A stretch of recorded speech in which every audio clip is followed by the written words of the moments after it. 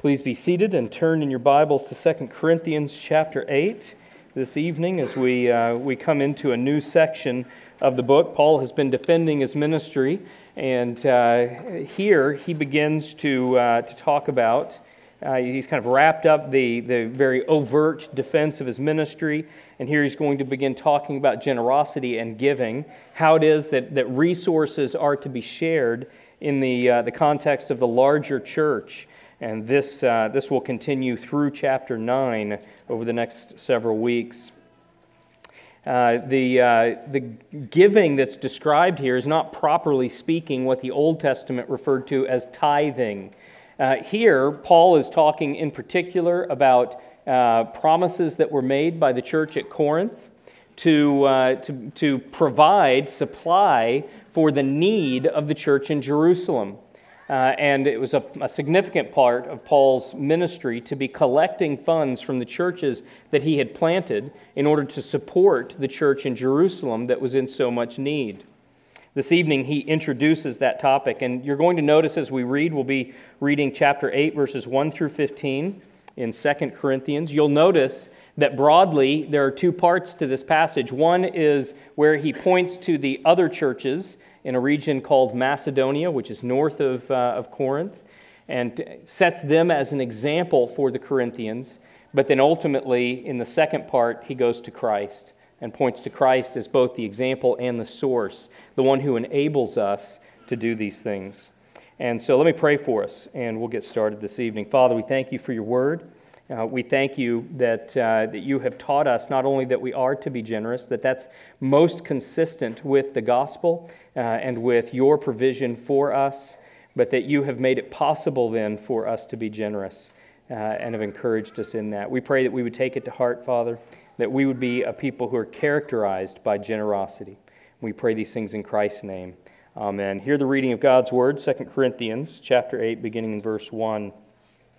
Paul says, "We want you to know, brothers, about the grace of God that has been given among the churches of Macedonia. For in a severe test of affliction, their abundance of joy and their extreme poverty have overflowed in a wealth of generosity on their part. For they gave according to their means, as I can testify, and beyond their means of their own accord, begging us earnestly for the favor of taking part in the relief of the saints. And this, not as we expected, but they gave themselves first to the Lord, and then by the will of God to us. Accordingly, we urged Titus that as he had started, so he should complete among you this act of grace. But as you excel in everything, in faith, in speech, in knowledge, in all earnestness, and in our love for you, see that you excel in this act of grace also. I say this not as a command, but to prove by the earnestness of others that your love also is genuine.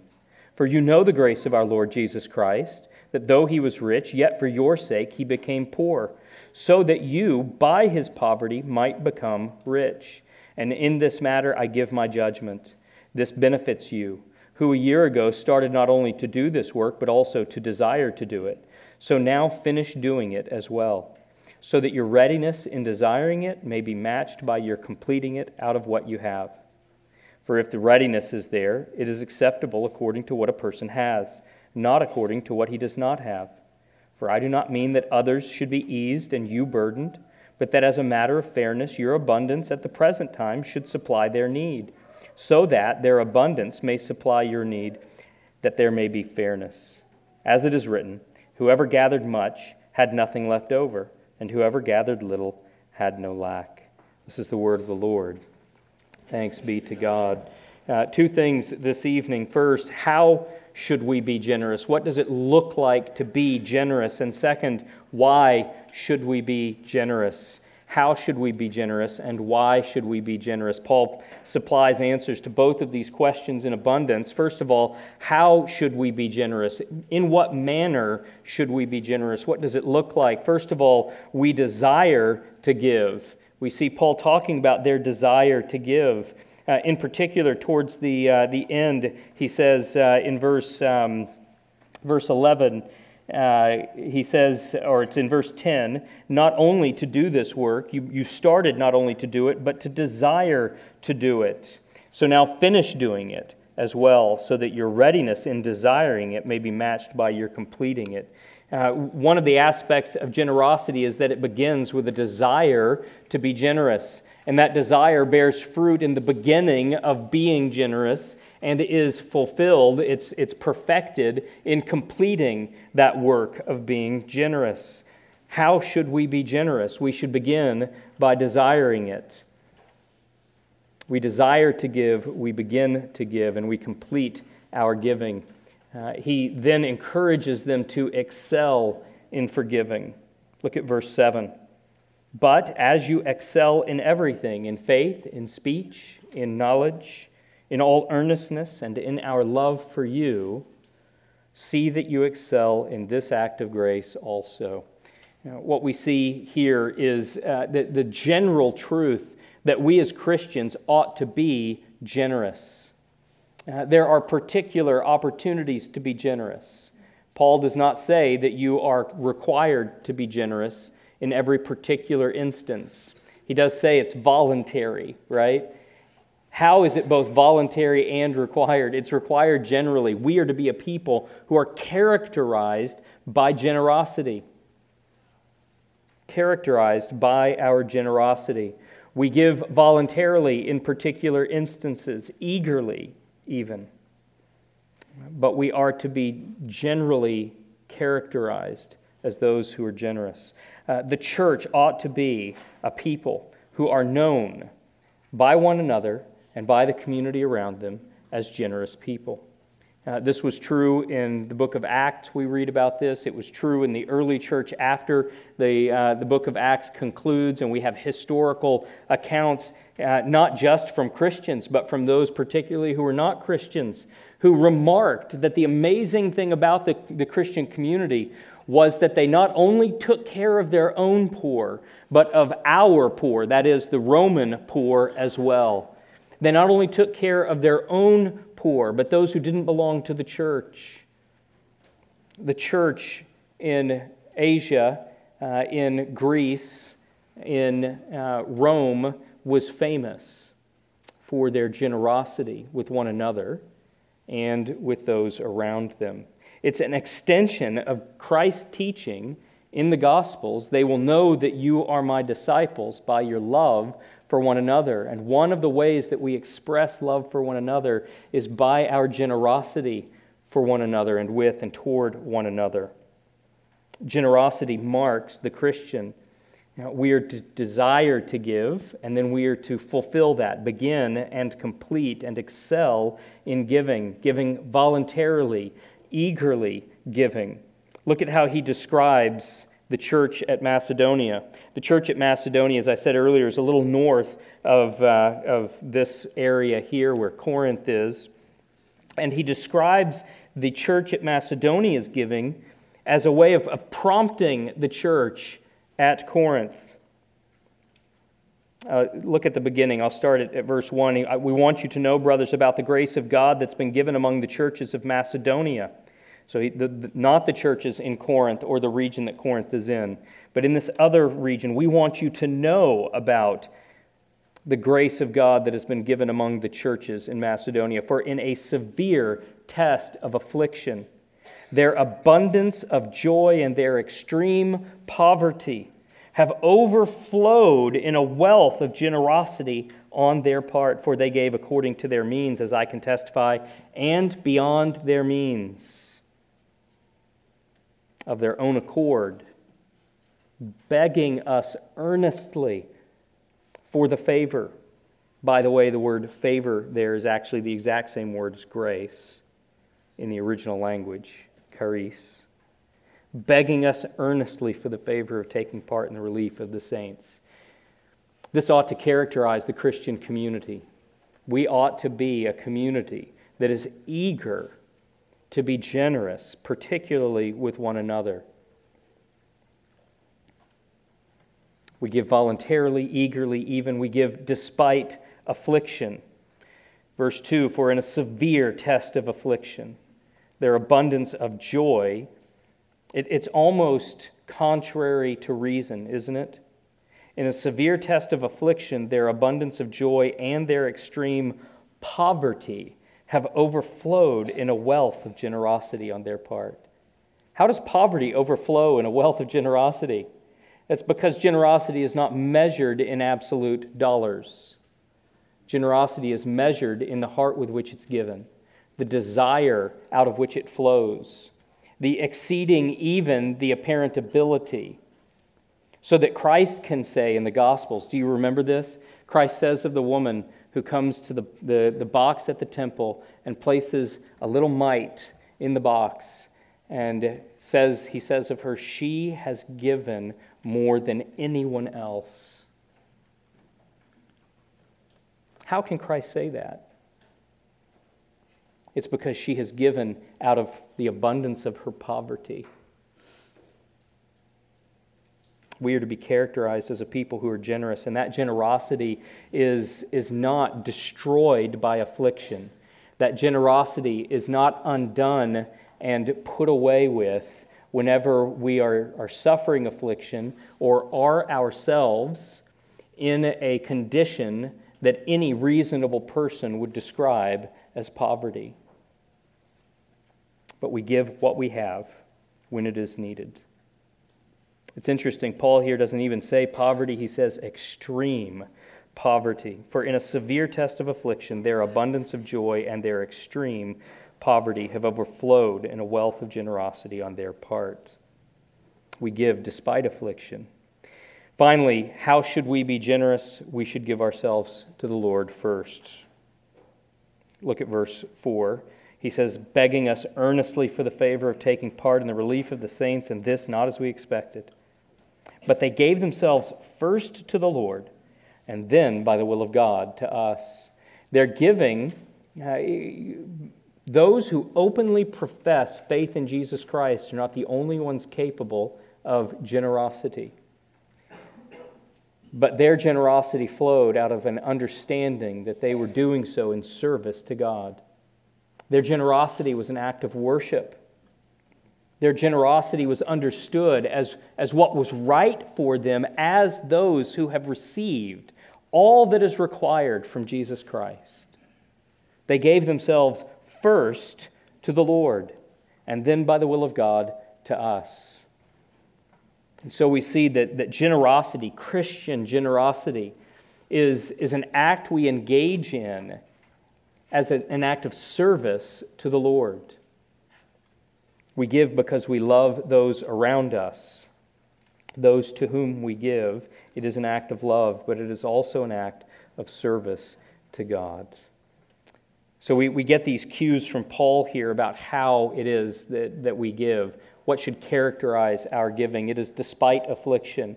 It is from the overflow of joy and poverty. We give abundantly as needed. We give voluntarily. We give out of a desire to give, even as we see the desire of the churches in Macedonia expressed here by Paul. It seems like too much, and at times it seems contradictory. How can poverty overflow, for example, into an abundance of giving? It would seem that it can't, except that the well out of which all of this springs is Jesus Christ.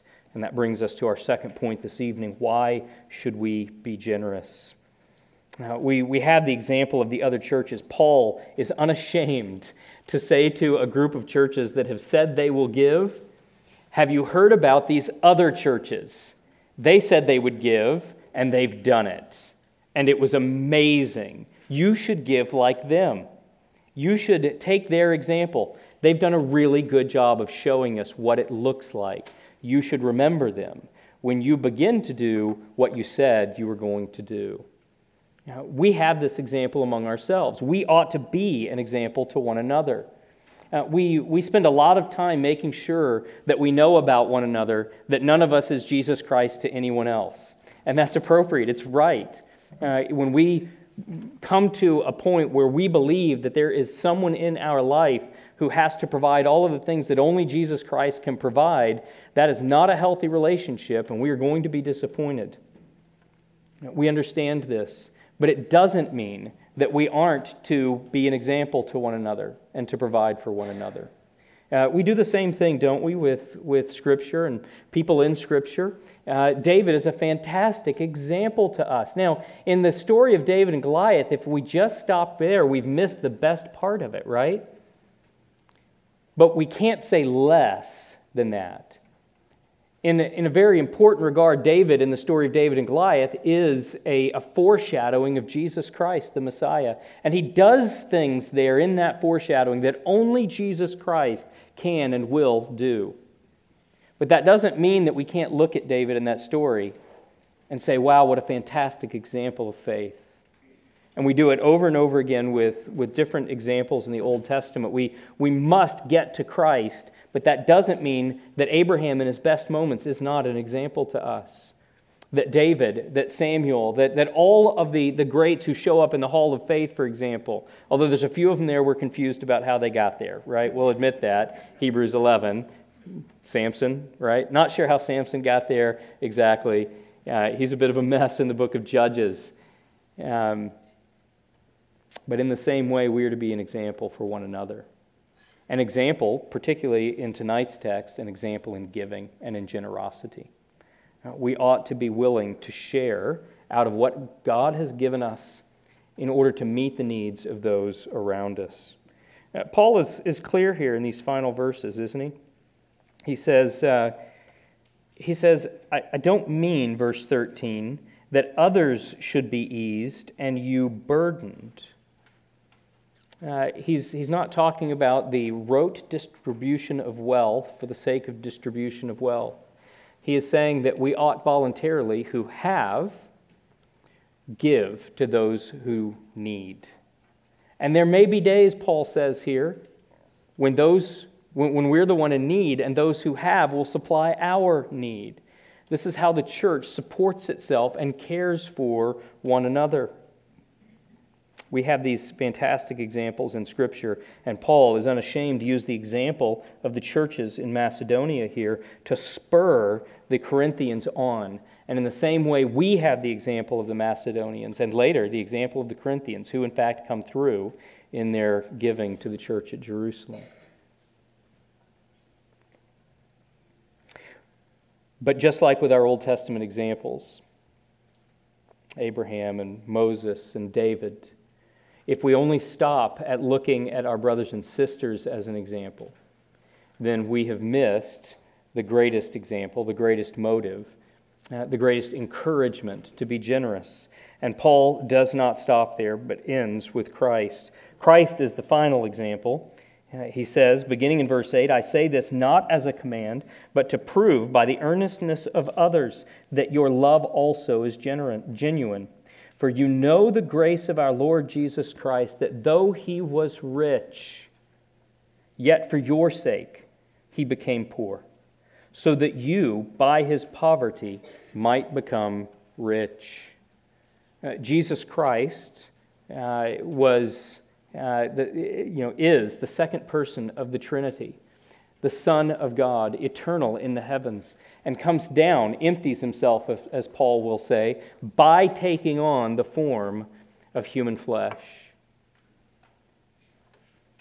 He was rich by every stretch of the imagination, every sense of the word, and yet, for our sake, became poor. There's the example of Christ. We have Christ's example, the ultimate example. Maybe the Macedonians really weren't thinking straight, and they gave a bunch of support, but they probably shouldn't have. They had poverty, and they gave even above what they were able to, so maybe now they're in trouble, and they've got to be rescued.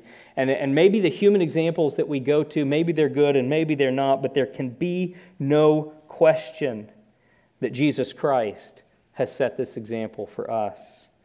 That Jesus Christ, for our sake, became poor so that we might be rich.